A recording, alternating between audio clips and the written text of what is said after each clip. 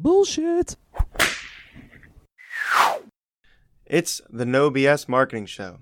I'm Carter and MASSolutions, son of the CEO of MASSolutions, the world's only no bullshit marketing firm. I decided to work with Marcel to do a quick cut episode based on some recent marketing that impacted me and my generation. Fortnite. Fortnite used a creative marketing tactic a few days ago, claiming that the game was ending and that there would no longer be available to the players all over the world. Gamers all over were perplexed as the social media was empty, just a black background and black profile picture. The game had a black hole on its screen and a song in the background that many used to know as the original Fortnite theme song. After being trending on Twitter and other social media platforms, many players began to believe that the game was actually over. And we have a player himself here, a newest member of the team, Marcel here. What are your thoughts on this Fortnite marketing strategy that they used? Yeah, so I was actually playing the game during the time. It was 2 p.m. EST when Fortnite decided to shut down their servers. What they do every season is they create an event where all the users will go into one server and watch something cinematic happen. I was a part of that. The conclusion of the event was just a black hole. You know, it was a black hole that then started this craze of everyone wondering what's happening. Why is this black hole? It's been here for 3 minutes. It's been 7 minutes. Yeah. It's been 15. What is happening? Everyone's going on the Twitter, Instagram, looking at Fortnite's social media platforms, and they see the same black hole. Yeah. And it started this craze of everyone trying to put the clues back together. Well, this was the end. They've been saying the end for weeks in advance. You know, they posted pictures online of every creator that the skins that they created waving by to the battle bus. Mm-hmm. You know, it was a sense of, okay, is it really the end? Yeah, and I think that's what players ended up realizing after a day. It was just crazy that they were thinking, wait, really, is it actually happening? Like, I don't think I can believe this. And I wasn't one of the players actually in the game watching the cinematic. But yes, what Marcel said was you see a cinematic at the end for anybody who's not played Fortnite. And it's really cool that they can put millions of players in the game at a time. And they can play this cinematic for everybody. Everybody has the same exact cinematic. You can be in Asia. You can be in New York. You can be in California. It doesn't matter. You see the same exact cinematic at the same exact time. And they live streamed it on their Twitter, on their Instagram. And personally, I watched it on Dr. Lupo. He actually had it on his Twitter. And he's swearing on it and saying crazy things like, what is going on, blah, blah, blah. And I'm watching, I'm like, oh, that's a really cool way to end it. Okay, now when's it gonna like come back up? I'm like, all right, I don't actually play Fortnite every day, but I play it almost every week. Mm-hmm. So someone to see that used to be one of the players that played it at the founding of the game and saw, wow, this game's come a long way, and to see that, wait, is it the end? Like that really didn't make sense to me. I was like, they can't do that. They make so much money. Exactly. But then after a day, you see it trending on Twitter, and I think that they used perfect timing going through that. They just went to 2 days because Dr. Lupo, Ninja, other great players of the game were thinking, well, that doesn't, like if they go on too long, it's going to actually, the hype's going to go down, and people are just going to go, well, you know what?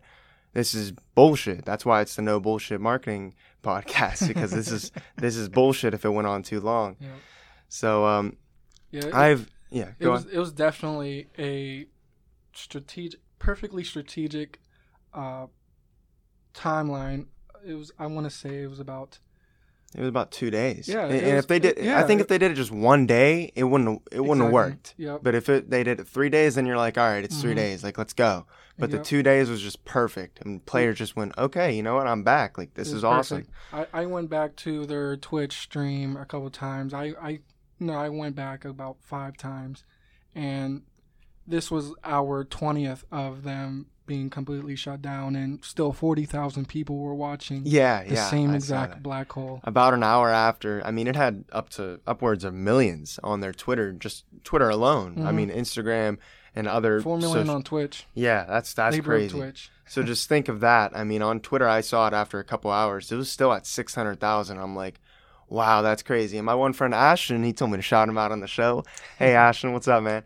He was watching in his room. He was like, oh my God, the black hole's still here. And you're seeing the same thing. But it's kind of funny because everybody's seeing the same thing and everybody's talking about it. And everybody seeing this is just making it trending so much. And that's why it was such a great marketing tactic by them. Knowing that the season's ending, I want to say they last almost 3 months. So everyone was expecting something to happen. So with all their events that they do at the end of the season, they already are building up hype. So for them to go ahead and play it in the role that they did with this current chapter, because it's not a season anymore, it's like chapter 2, season 1 now. Start of a brand new chapter. It was actually smart because on their end, it was a whole rebranding of the entire Fortnite game. Yeah, whole new map.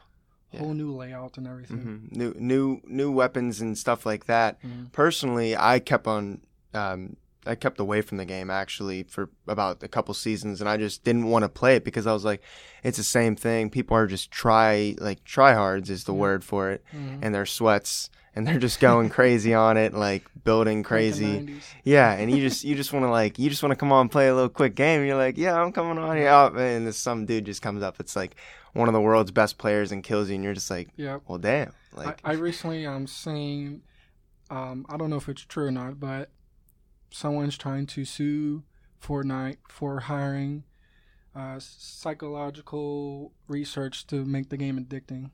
Yeah, that's I mean, I don't know much about that, but the game necessarily isn't addicting. I mean, to many they play it a lot, but like you could easily go without it. That's why actually just going back to the marketing strategy that they used, like the 2 days was just enough because the people that play it almost every day, they're just going to get tired of it after like a week if you didn't go and do it.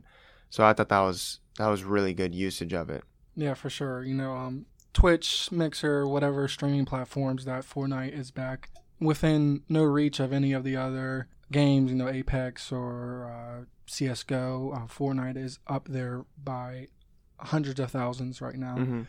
Now I watched Twitch, and just last night, 400,000 viewers were watching it, and it was midnight. 400,000 viewers, and the second most watched game at the time was only 60,000.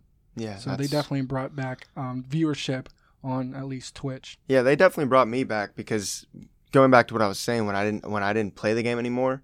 This is like I was just playing it actually like 30 minutes ago.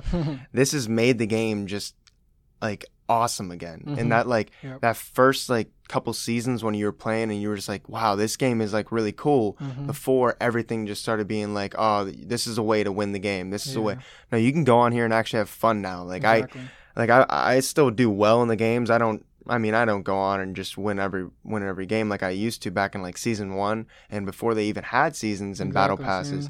So I think it's just awesome that they can bring it back to what it was before. And this is just great for everything in the community, to the players that play it, to their pockets. I mean, they're getting big on their money. I think Fortnite used creative marketing ways to tell their story in 3 different ways. Number 1, they announced that the end was near and the end was coming. They announced it both in the game itself and on other social media outlets like we talked about. This created incredible buzz, trending on multiple social media outlets, and it was a talk amongst the players. Number 2, when the game shut down, the end was discussed on social media, and supposed leaks said the game was either officially over forever or that the game might be coming back. This led to suspense and ongoing social media chatter. But those who understood the marketing tactics that were used spoke about the game when they should bring it back, like we said, with the timing. Had they waited too long, people may have lost interest. If it went too quickly, the hype wouldn't have reached what it actually could have. Number 3, when they brought the game back, the new product actually lived up to the hype and surpassed expectations, bringing back players from the older seasons of Season 1 and before they even had battle passes, and just overall making the game feel great again. It's the best it's ever been. My dad, the Mass team have taught me about the marketing and storytelling.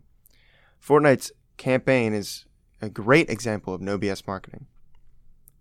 This marks the end of another episode of the No BS Marketing Show, recorded from our studios in bold, beautiful downtown Pittsburgh, Pennsylvania. Remember to ask yourself, what's the big idea, and build your story around the answer. It's all about bold solutions. No BS. By the way, a couple quick shout-outs that people were requesting from the last No BS Marketing Show. We got Helene, Owen Peters, my boy from Bethel, Dia, Malji, Abe, Ashton, all my boys in CV, CV proud. That's Colt. That's it, boy.